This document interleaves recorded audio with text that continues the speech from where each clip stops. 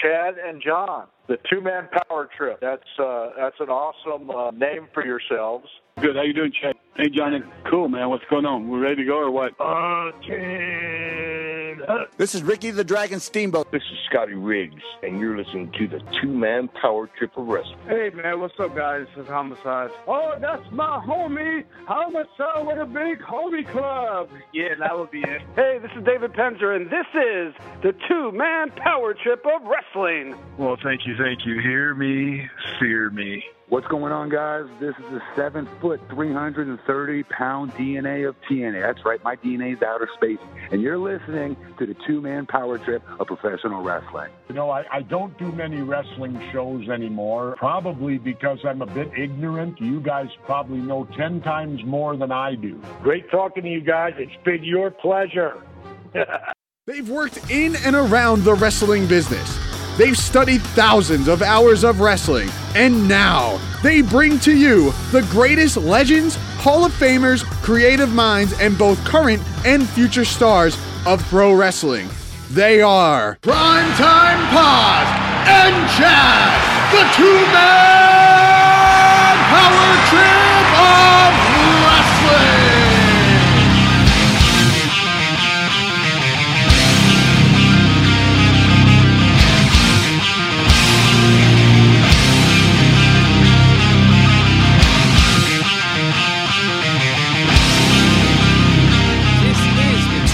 Power Trip of Wrestling, brought to you today and powered by Bombas. Bombas is a mind-blowing athletic leisure sock with a mission to help those in need. And with that being said, my name is Chad, and as always, I'm joined by my tag team partner, the man himself, that's right, Primetime, John Paz. And John, today on the show, we welcome in Anthony Corelli, a.k.a. Santino Marella. And what a way to get into the wide world of Anthony Corelli and the mind of Santino Marella by talking to the man himself behind both of those wonderful personalities and learning all about the Battle Arts Academy in Mississauga, Ontario, Canada.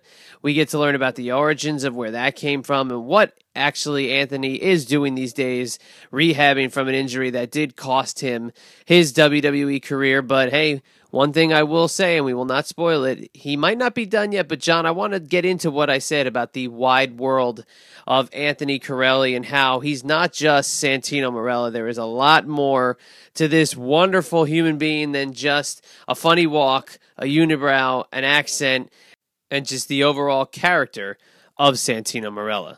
Yes, Chatty Boy back again with another great episode here, and this time entering again into the world of the WWE, of course, the former WWE Intercontinental Champion 2 times, Santino Marella.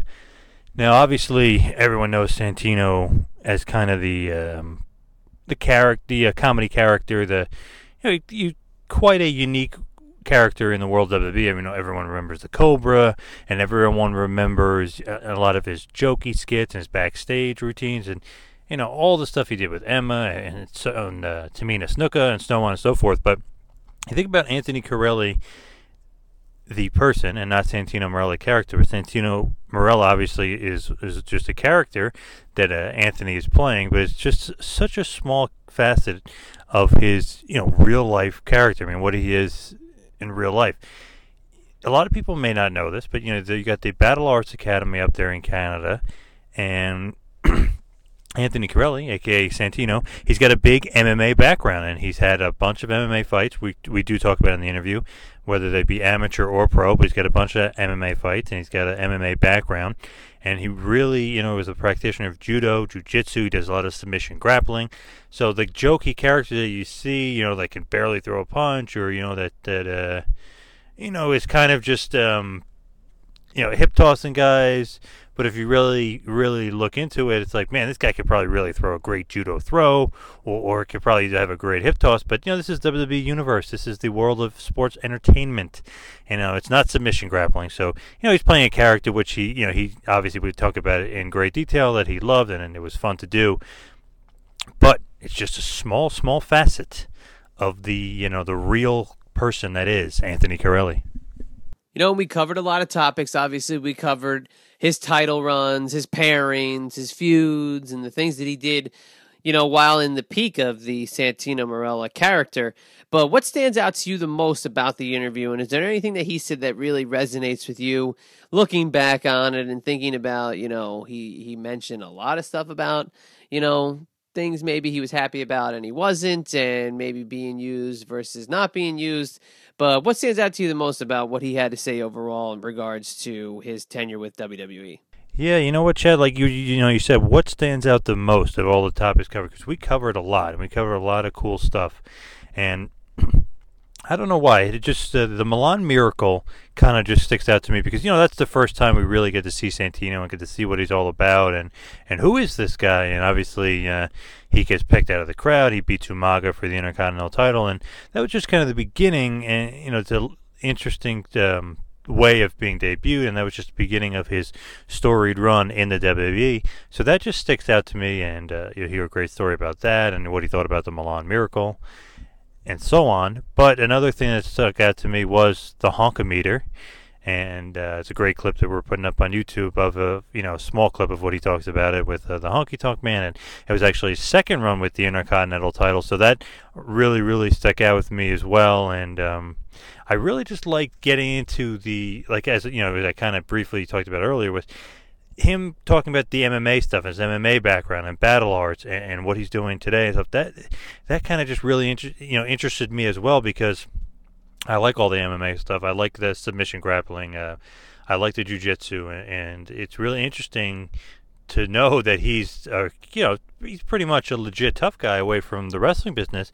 But if you look at the Santino character and how it's built and how it's portrayed and you know how it's performed, he's kind of a jokey guy that you think you could pretty much squash. Let's just say if John Cena and him, you look at him like, oh, Cena would kill him, when in actuality in real life Santino would probably destroy Cena, with his legit fighting background. So that kind of stuff is cool, and I just was very curious to see what he thought about the character. And he gives some great stories and some great details and some great backstage stuff and a lot of good stuff on like locker room leadership and so on and so forth. So a lot of great stuff from Anthony Corelli, aka Santino Marella, and I mean the Intercontinental title stuff, his first win and second win, both very interesting to me. And like I said, definitely what stands out is a lot of the MMA stuff and the comedy character itself of Santino Marella. One thing that I was like surprised but not surprised about was to hear, in regards to the Santino character, just how, it is far from his personality. And obviously you don't think that he's walking around the house, in his goofy Santino walk. And, you're going to think about maybe people who can't separate the character from the person. And it's one thing that Anthony mentions is, maybe it might be a little hard when you first meet him if you're just a diehard fan. But, for us, quote, insiders or the people trying to learn more and more about the business, it's easy to separate the perception of reality versus the character who's not real. But Anthony Corelli does a hell of a job with Santino, and you just think about down the road, it's safe to say that with his personality being the way that it is, that he's going to be okay with Santino being attached to him so closely as he gets into other parts of his career and obviously establishing battle arts and yada, yada, yada. But moving forward on, is Santino going to bring him down or is he going to embrace it? To touch on it again, the comedy aspect of the character, you just have to bring it up because it's kind of funny. I mean, he's okay with it, obviously, but it's so far from his real life and it's so far from his real personality. And he talks a great story about how, people expect him to have that voice and that accent and how funny it is and how they're expecting one thing with him and they get a complete other. So I definitely love that. And I love the comedy aspect where, he's just playing the character. He's doing it for the WWE universe. He's doing it for entertainment, and obviously he got over, and he was on TV for a very long time. And think about it, he was on every week, basically. Raw and SmackDown. He's always having a backstage skit. So obviously WWE was invested in him and everything else. And the neck injury was unfortunate, and it kind of ended his career and his WWE run a little too soon. But obviously he's still doing a great job up there in Canada with Battle Arts, and check out Destiny Wrestling as well if you are so inclined. So interesting stuff all around from Santino, aka Anthony Corelli, and you just gotta sit back and admire the comedy aspect that he was just able to just sit there and say, "This is my job. This is what I'm gonna do. I'm gonna make the best of it. They're gonna give me chicken shit. I'm gonna turn it into chicken salad, and I'm gonna do it my way, and I'm gonna try to be funny about it." So great stuff from Anthony Corelli all around, and a really, really, really enjoyable interview. Yeah, very enjoyable, and we wish Anthony nothing but the best with Battle Arts, and also, continuing to rehab his neck, and hopefully one day, maybe we'll be able to see Santino Marella come back in a specialty role at some point in the WWE. But John, before we throw it over to the interview, and before we get into a little two-man power trip of wrestling business, why don't you tell the fine folks and the listeners at the two-man power trip of wrestling just exactly what you want to say about the greatest sock in the history of socks, and that is Bombas. Oh yeah, Chad, that's right. Bombas is back, baby. Bombas, the greatest sock in the history of socks. Just remember their mission. Every sock purchased will be one donated to the homeless on your behalf. It is the #1 requested item at the homeless shelters. So with Bombas socks, you're not only, supporting the mission, you're also getting the greatest sock in the history of socks. And to do a little Santino Marella tie-in, think about the Cobra. He's got that sock on the hand. I can't think of a more perfect sponsor for today's episode than Bombas, because you can make your own little Cobra, if you will, out of the Bombas sock if you are so inclined. So just remember, Bombas is the greatest sock of all time, and on our website, tmptofwrestling.com, that is tmptofwrestling.com, on the upper left-hand corner is the Bombas link, so please do all your Bombas shopping through us. Now for some more TMPT business, like us on Facebook, follow us on Twitter at WrestlingPal and at 2Man Power Trip. Also, subscribe to us on YouTube. Also, as well, subscribe to us on iTunes. Leave us a review. We would love to hear your feedback. Also, while you're on iTunes, check out the feed for prior episodes with the late, great American Dream Dusty Rhodes, Harley Race, Ricky the Dragon Steamboat, Sergeant Slaughter, Tully Blanchard, Stan Hansen, Mr. Wonderful Paul Orndorff, and so many others. It's such a great guest list. I just sometimes look at it and say, man, one great legend after another, one great star after another, one great interview after another. So please check out the feed on iTunes. And don't forget about the I-95 Sports Network. Put it into the old Google machine. They even have an app. So check it out. It's the I-95 Sports Network. We're on there every week. So don't forget to check that out. And don't forget, if you want to book Kevin Thorne, a.k.a. Mordecai, a.k.a. Kevin Fertig, please email bookings at tmptofwrestling.com. That is to book Kevin Thorne, a.k.a. Mordecai. Now, without any further ado, we send it along to a very, very fun episode. An episode that we weren't quite sure what we were going to get out of it. But so entertaining, so cool to be able to interview him and get behind the character. Interview Anthony Corelli, the man behind the character. He is the former two-time Intercontinental Champion. He is the man behind the Cobra. He is Santino Marella. Please enjoy.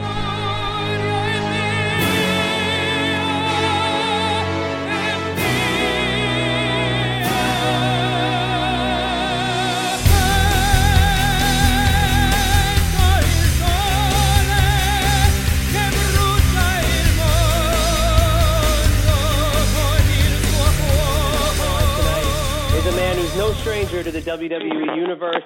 Of course, known as the fan favorite and the lovable Santino Marella. But Anthony Corelli joins us tonight, and he's going to tell us all about the Battle Arts Academy. And we welcome in at this time a former WWE Intercontinental United States and Tag Team Champion, Anthony Corelli. Thank you for joining the two-man power trip of wrestling. Oh, my pleasure. Thank you very much for having me, guys, and for the interest in Battle Arts Academy. Oh, it's I got to tell you something. It's actually very interesting, and it's really cool to talk to you tonight. So you opened Battle Arts in September 2013, and you're up in Canada. We're down in the States. But tell us about Battle Arts. And I know, just when you go through the website, you guys have so many cool programs, and you do a lot of stuff. So why don't you kind of tell us all encompassed what you do at Battle Arts Academy? Well, Battle Arts Academy is actually two facilities in one. One, it is Battle Arts Academy, and then it's the Ontario Performance Center where we do all our strength and conditioning, team training, weight loss programs, all that kind of stuff. But we break it down. We break down MMA, and we do all the things that I'm very passionate about, Olympic wrestling, judo, shoot wrestling, professional wrestling.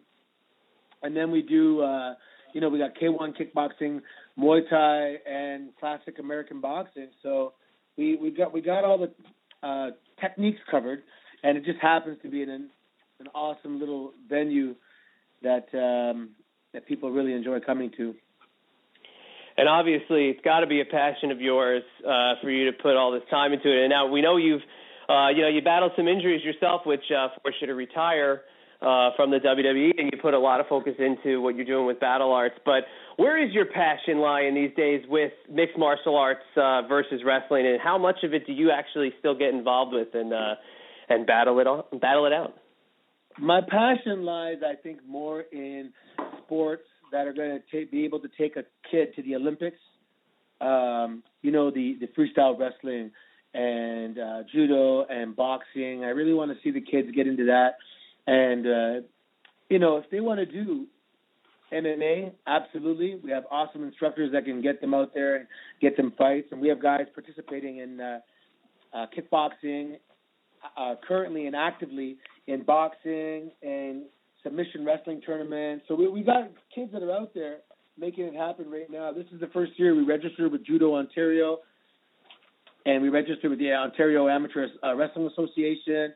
So we really like those types of sports. MMA is awesome. I love MMA as a fan.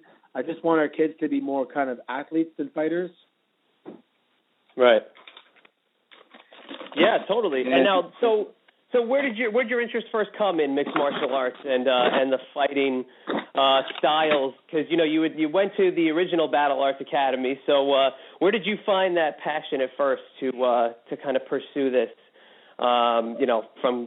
From the get-go. Well, it's funny because I was always an athlete. I never saw myself as a coach. And over the years, I would help teach class and run the exercises and put on some seminars and clinics. Oh, sorry, it's my dog. And then I still work with the WWE. I'm just off from my injury. So while I was off, but I'm 41 years old, so I knew that I have to kind of start preparing my future so that when my career does come to an end one day, I hit the ground running with what's next. And when I was having lunch with Mr. Ishikawa in Japan one time, I was over there with WWE. It's after I already left there. I've been on the road. And when his gym closed down, I thought to myself, we have to get this guy in Canada. What a valuable asset. His knowledge is immeasurable. It's crazy. He's like a walking encyclopedia, and he's just a great human being. So I got on the phone, got a lawyer, we got him here, and now he's just teaching so many guys, pro wrestling, submission wrestling. He teaches our kids even judo and wrestling. He's just a super coach. So would you consider yourself to be fully retired, or are you just rehabbing your injuries, or what would be your status in terms of the pro wrestling side of your career? Yeah, my neck is improving. It's just improving very, very slow, and it improves so slow. Sometimes I think it stops improving, but then something will happen where it's a little stronger and a little better.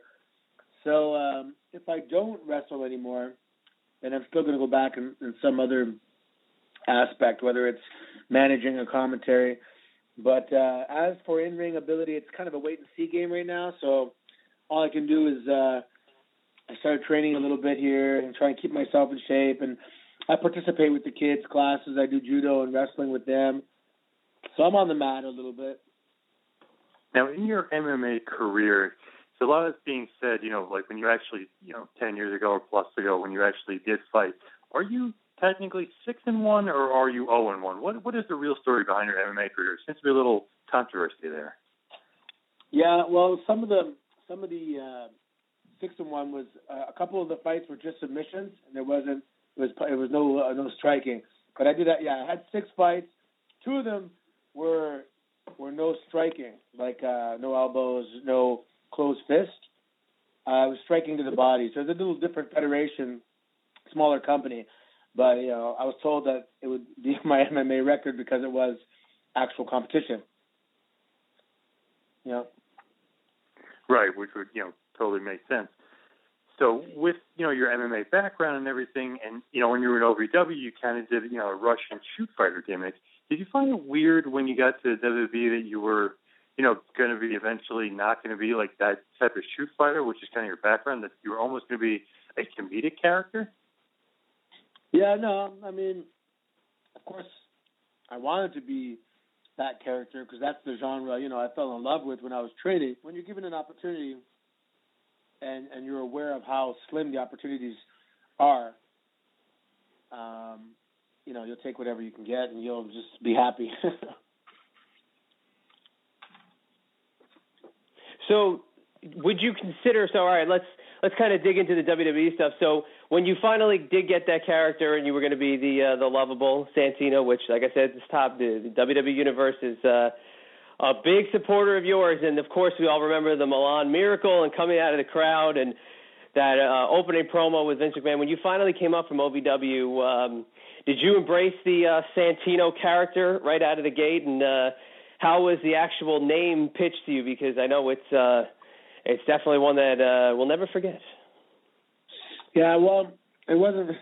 I mean, at the time they don't pitch it; they just tell you because you're a rookie and you just got there. So you'll be happy with, you know, they could have called me any name, Jimmy Periwinkle. I would have been happy.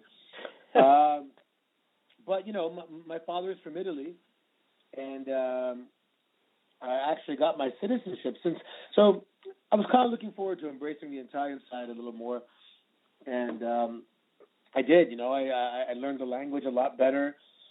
I have actually learned it to the point where I was able to do some interviews in Italy, live on the air in Italian, and I got my dual citizenship, and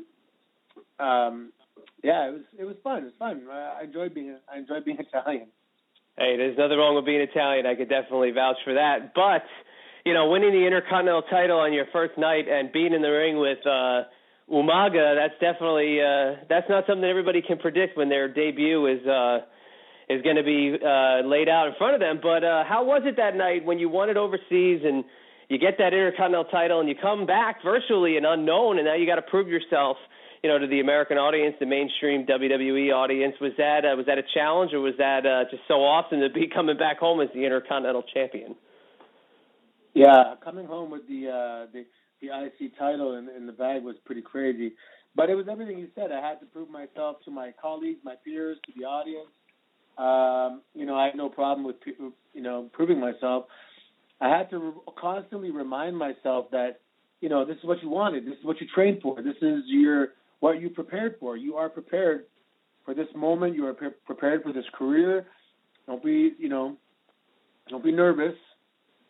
Like you're actually, you know, the plan actually came true. There's no need to be nervous. So,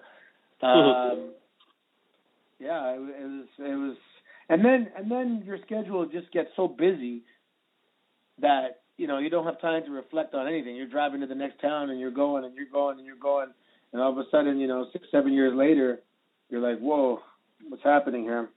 My neck hurts. Yeah, that's unfortunate, and that's a big loss. You know, I know from the fan perspective that you know, that you got hurt, and we all hope to see you back sooner rather than later. But you know, you, like I said, you know, you got that Intercontinental title, and you know, I know the business was changing a little bit at that point, and maybe the locker room was starting to change a little bit, but. You know, is there still that competitive nature between the guys in the back that, you know, coming up from OVW, get the Intercontinental title, maybe taking that from somebody else, but then, you know, again, the Intercontinental title, you know, it's had its glimpses of returning to its former, you know, quote, greatness, but was that something that you might have gained a little bit of, quote, heat from the boys just getting the title handed from coming up from OVW? Yeah, I mean, it's not real, genuine heat, but you can sense the disappointment and the, you know, the what the hell, we've been working here so hard. but there's an unspoken understanding that if anyone's given an opportunity, anyone from NXT, OVW, FCW, Deep South, anyone that came up and was given an opportunity, well, you can't. There's no way you can be angry at the guy for accepting the opportunity, knowing that you would have did exactly the same thing. So, yeah, a little bit of jealousy, but they don't dislike you as a person. And then you have to go and bust your ass and make yourself deserve it. Right, exactly. And actually, your second run with the IC title is, I think, the one that everybody really does remember, and the Honkameter and the greatest Intercontinental Champion of all time.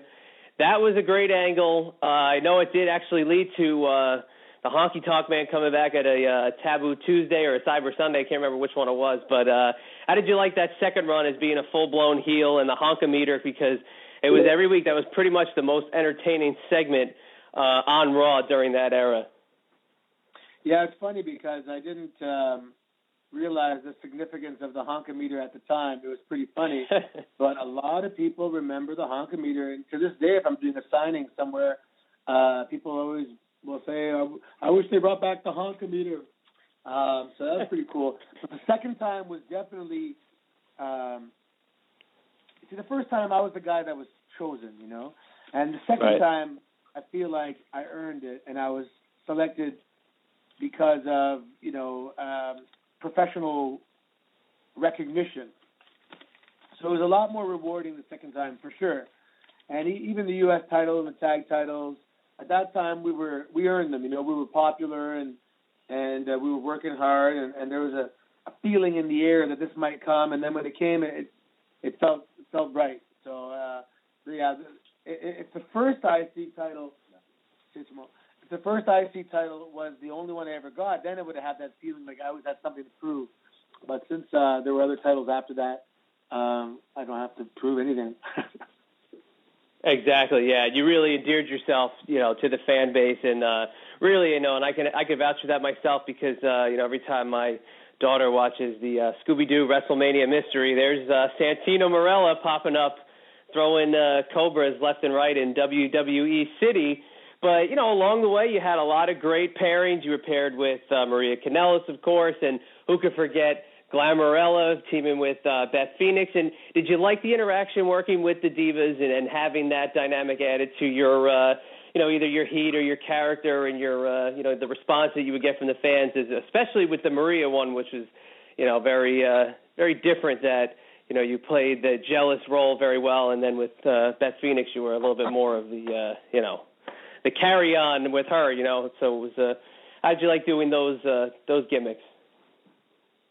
It's fun, and it was fun because, through my character, I'm able to portray personality traits that, you can't portray in public. You can't be the jealous, chauvinistic guy, and you can't be mean and rude, and so it's kind of funny to be able to play them and kind of get away with it because it's on TV. But Santino was the kind of character, like an Archie Bunker type character, that educated people on what's right and what's wrong by being the obvious, choosing the wrong behavior. Right.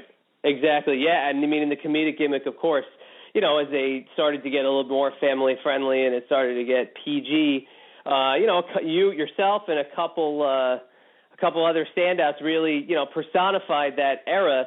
And do people kind of separate when they see you, the Santino character, from Anthony Corelli? Because just talking to you, you can tell you have a good sense of humor. You definitely like to make light of certain things. But do people separate Santino from Anthony very often? Well, generally, if I meet fans, I'm going to speak with my normal voice. So they always kind of, one of the first things is, "Wow, you're really different," and everything. And I'm used to that, But, the character Santino is interesting to my friends and family because it's a compilation of people from where I live. A lot of my friends' parents they all immigrated to Canada, so my friends are all first-generation Canadians, and they're Greek and Portuguese and Croatian, and all our parents have these funny accents and funny expressions. So Santino is kind of a combination of all these interesting, butcher jobs of the English language. Another kind of funny thing, obviously, you're doing the funny accent, and that's what people know you for. But another kind of thing that people bring up is, it's very funny, but kind of silly as well with the WWE Sports Entertainment, and that is Miss WrestleMania. Did you feel like maybe you shouldn't have, you should have been a part of a bigger part of WrestleMania, or did you enjoy doing that, Miss WrestleMania gimmick? I'm always up for a challenge, and if you get a role like that, some people would be concerned, like, oh God, this is the end of his career because once you dress like a woman, that's it. And then I was like, nah, I don't think so. I think I'm going to knock this out of the park. I'm going to do a really good job and just kind of reverse the joke, kind of, Like, if the joke was supposed to be on me, well, I did such a good job. It was like I got praised for it, so it wasn't a joke on me. And it was fun. It was fun. I know the girls were pissed, but, again, I was given the job by the boss, and you do the best you can. That is absolutely great attitude. Now, you said the girls were, kind of pissed. Did they say anything to you, or what was, their general reaction? You were kind of taking one of their spots? Well, yeah, I guess the girls always have something to prove with regards to their place in the industry because they want to be viewed more. And these days they are. The girls are very technical, very smart. They're awesome performers, but they have that unspoken association to back in the day when it was just, hot chicks, and right? So they constantly work really hard to gain, respect in the industry. And at that time, I just kind of step in and wasn't making a joke of women's wrestling, but I was in women's wrestling and I was making a joke.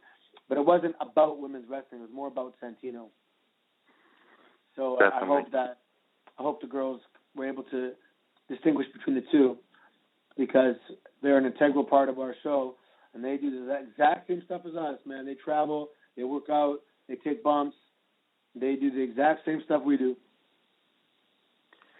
What are your thoughts on this Divas Revolution, with all these NXT women coming in and, basically they're kind of like dominating the scene as far as women's wrestling in WWE right now. So what are your thoughts on the Divas Revolution?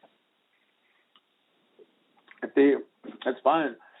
If they pay their dues and they're good wrestlers and the crowd loves it, those are all the three elements that I require. Connect with the audience, have respect and bust your ass, and, don't be afraid to hop on because it's a tough ride, it's a tough journey, and, everyone suffers the same. So they're definitely welcome and they're definitely worthy, and they're fun to look at, too. Oh, no doubt about it. And, speaking of fun to look at, you were paired up with Emma for a little bit, a part of your, I'm skipping around a little bit, but, part of your last run almost there. What were your thoughts, being paired up with Emma? Did you think, that was great, for you to, keep yourself on TV, or you think that was maybe great for her and give her, the quote-unquote rub? Well, at this point I was there, and I was, just kind of pretty, hold on, that's my dog, sorry. I was pretty established and everything. She was a up-and-coming young girl. She was really sweet, very funny. So it was kind of for her. Just a moment, stop, please.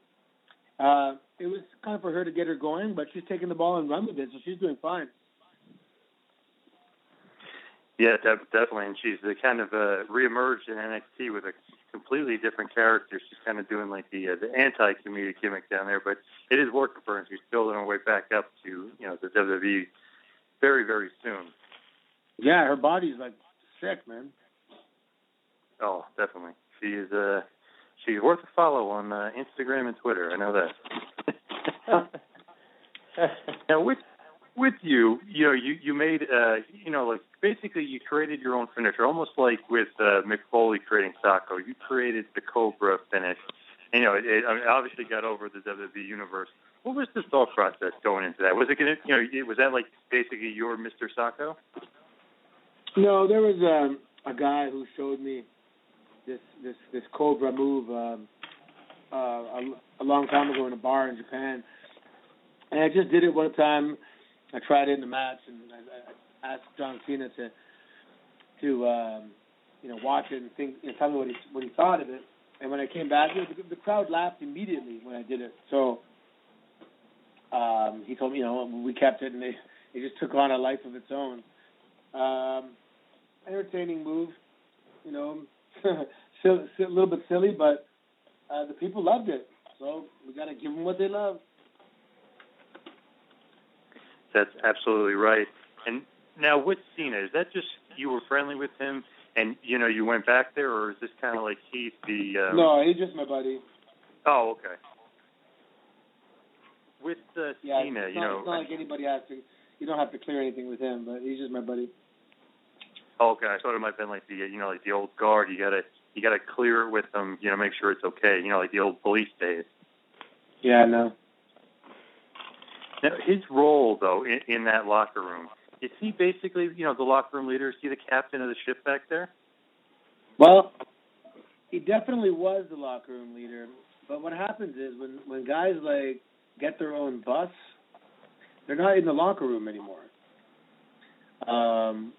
He has his own bus. Randy has a bus. Big Show, they got their buses. And you literally just don't see them in the locker room because they have their own bus. But on European tours, he's still in the locker room. But that being said, yeah, he was definitely the locker room leader. At least I saw him like that. And the reason I put him there is because of his work ethic. And he's a good guy, just really good principles, morals, values, just a stand-up guy. And he worked so damn hard, you could not be but awe-inspired with this guy just can go and go and go and doesn't complain and whine, and that's what he leads by example, and that's what a real locker room leader is supposed to be. And you mentioned about the bus and stuff, and obviously Big Show's got his own reasons for having the bus, but maybe like a guy like Randy Orton or maybe CM Punk when he had his bus. Do you think that might affect the morale of the locker room, that these guys almost think not that they're above it, but that they're traveling different than everyone else? No one. If anyone could afford it, they would too. It's an investment in your career. You're prolonging your career because they have a high quality mattress and they sleep on the same one every night. They got their fridge in their kitchen. They can make their smoothies and they can, take care of their nutrition better than us because we have to search around for, an IHOP and get some egg whites. Well, they got a fridge.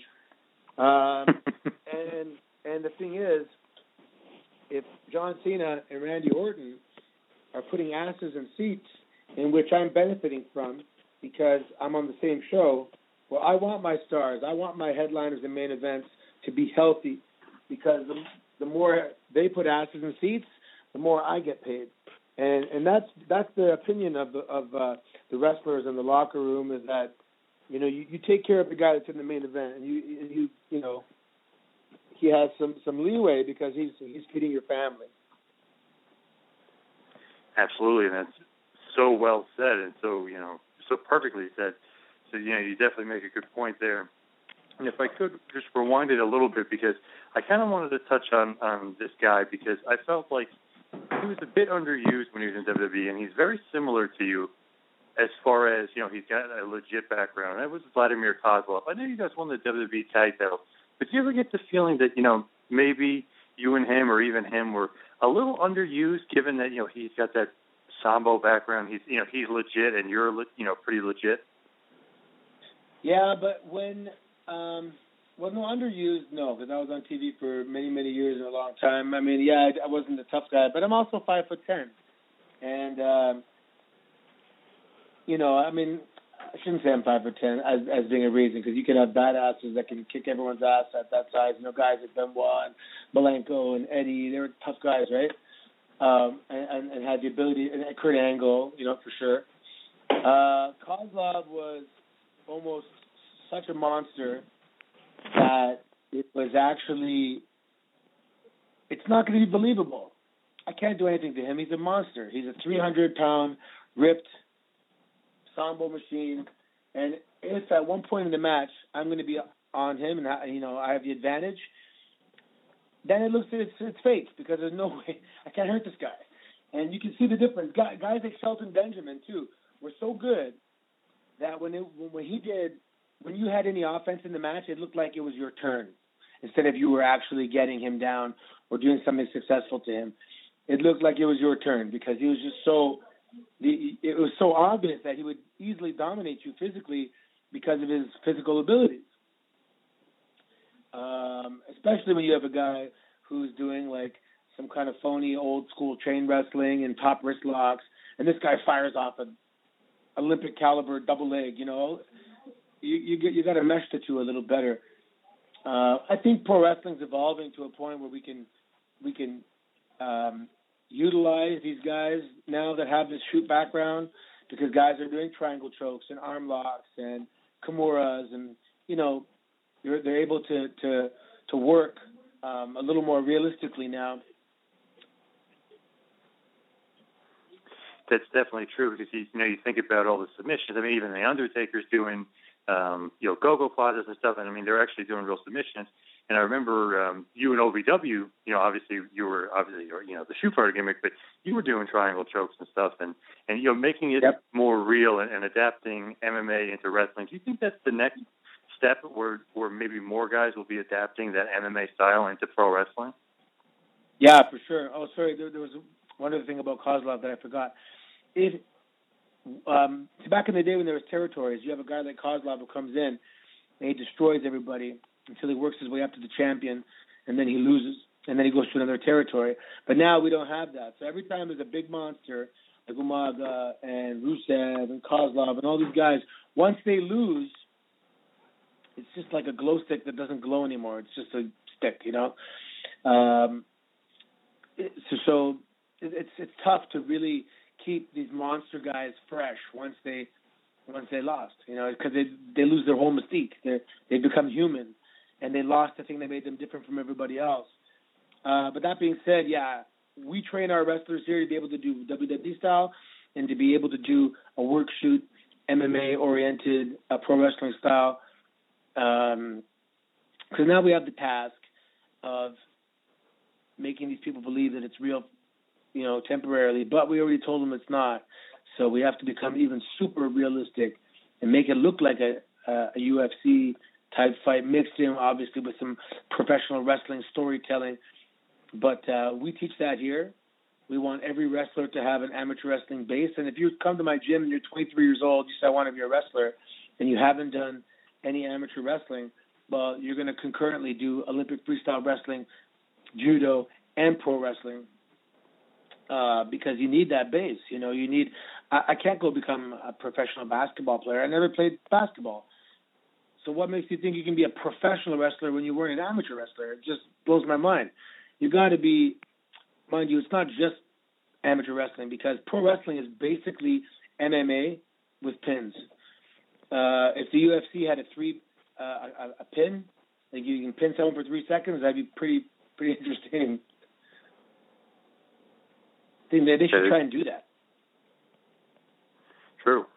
Because you make great points, and I feel like, with guys coming up and coming into the business, I feel, not that they need to have, such a wrestling pedigree, but I feel like they definitely should, like you made the point, they should have a little bit of a wrestling background or be trained a little bit in wrestling.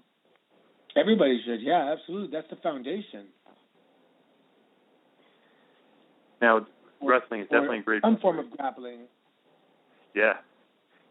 I always felt, even with MMA, wrestling seemed to be, not the best foundation, but you could make an argument that it was the best foundation for an MMA fighter. And why not? Why wouldn't it be for pro wrestling too?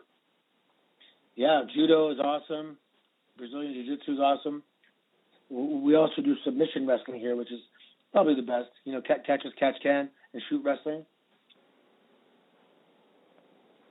That's cool. It's almost like a little Japanese style to your training, yeah, which obviously. So.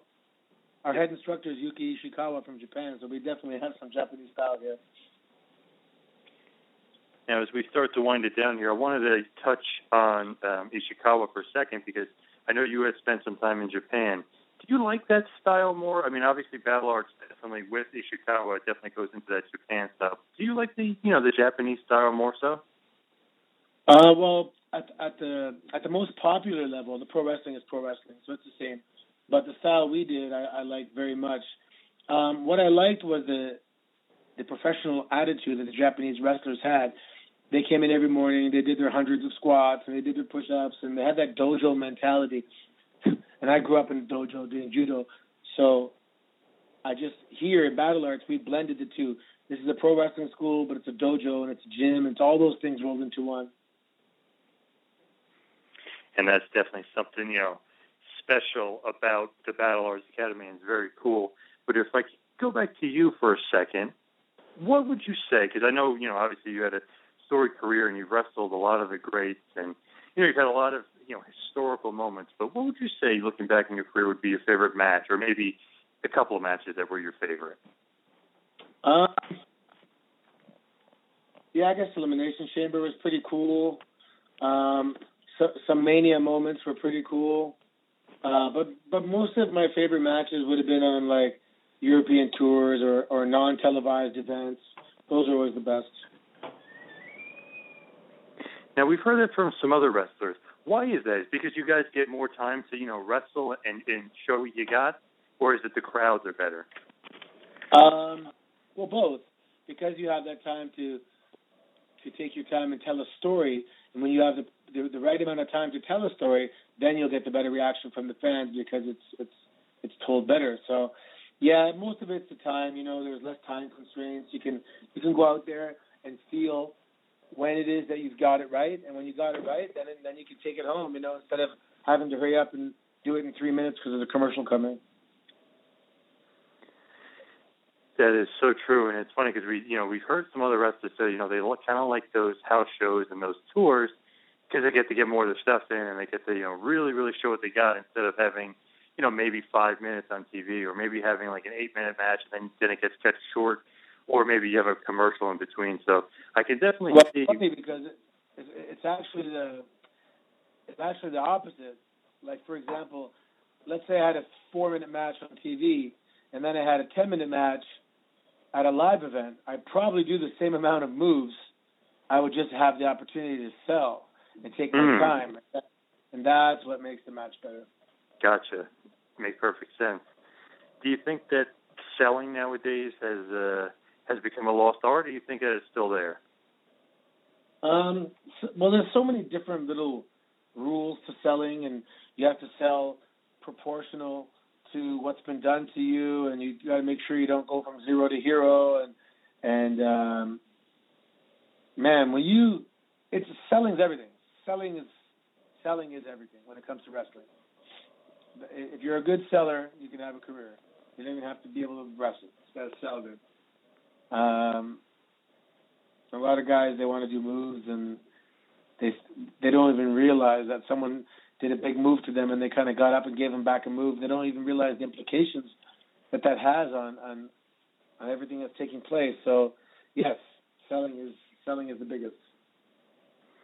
And that seems to be a big issue, with a lot of the old timers, if you will, like the older guys saying, hey, slow it down a little bit, sell a little bit more, you'll get, better crowd reaction, and so on. Maybe get a little bit more heat on, on the heel. Yeah, and if you think about it, if I'm telling you a story, and I'm saying, whatever, there was a guy that lived down by the lake, and his family was poor, or if I said to you, there's a guy that lived down by the lake, his family was really poor, you can't follow it. It's just too fast. And one is literal storytelling, and one is symbolic or hypothetical storytelling, but they're storytelling. So when you're telling somebody a story, slow it down, let them digest it, and, you're going to speed up at the right time. I'm not saying go slow motion, but, even imagine someone's eating, and you're like, hey, you're going to choke if you chew that fast. Slow it down. Another great point, and that's so true. Now, I know we were talking about, your favorite matches and stuff, but was there any matches in WWE or maybe, elsewhere where it's quote-unquote dream match, a match that you weren't able to get, that you always wanted to wrestle? Yeah, of course. I'd like to do some good wrestling matches, we can get some double legs and some judo throws and just showcase submission wrestling a little more.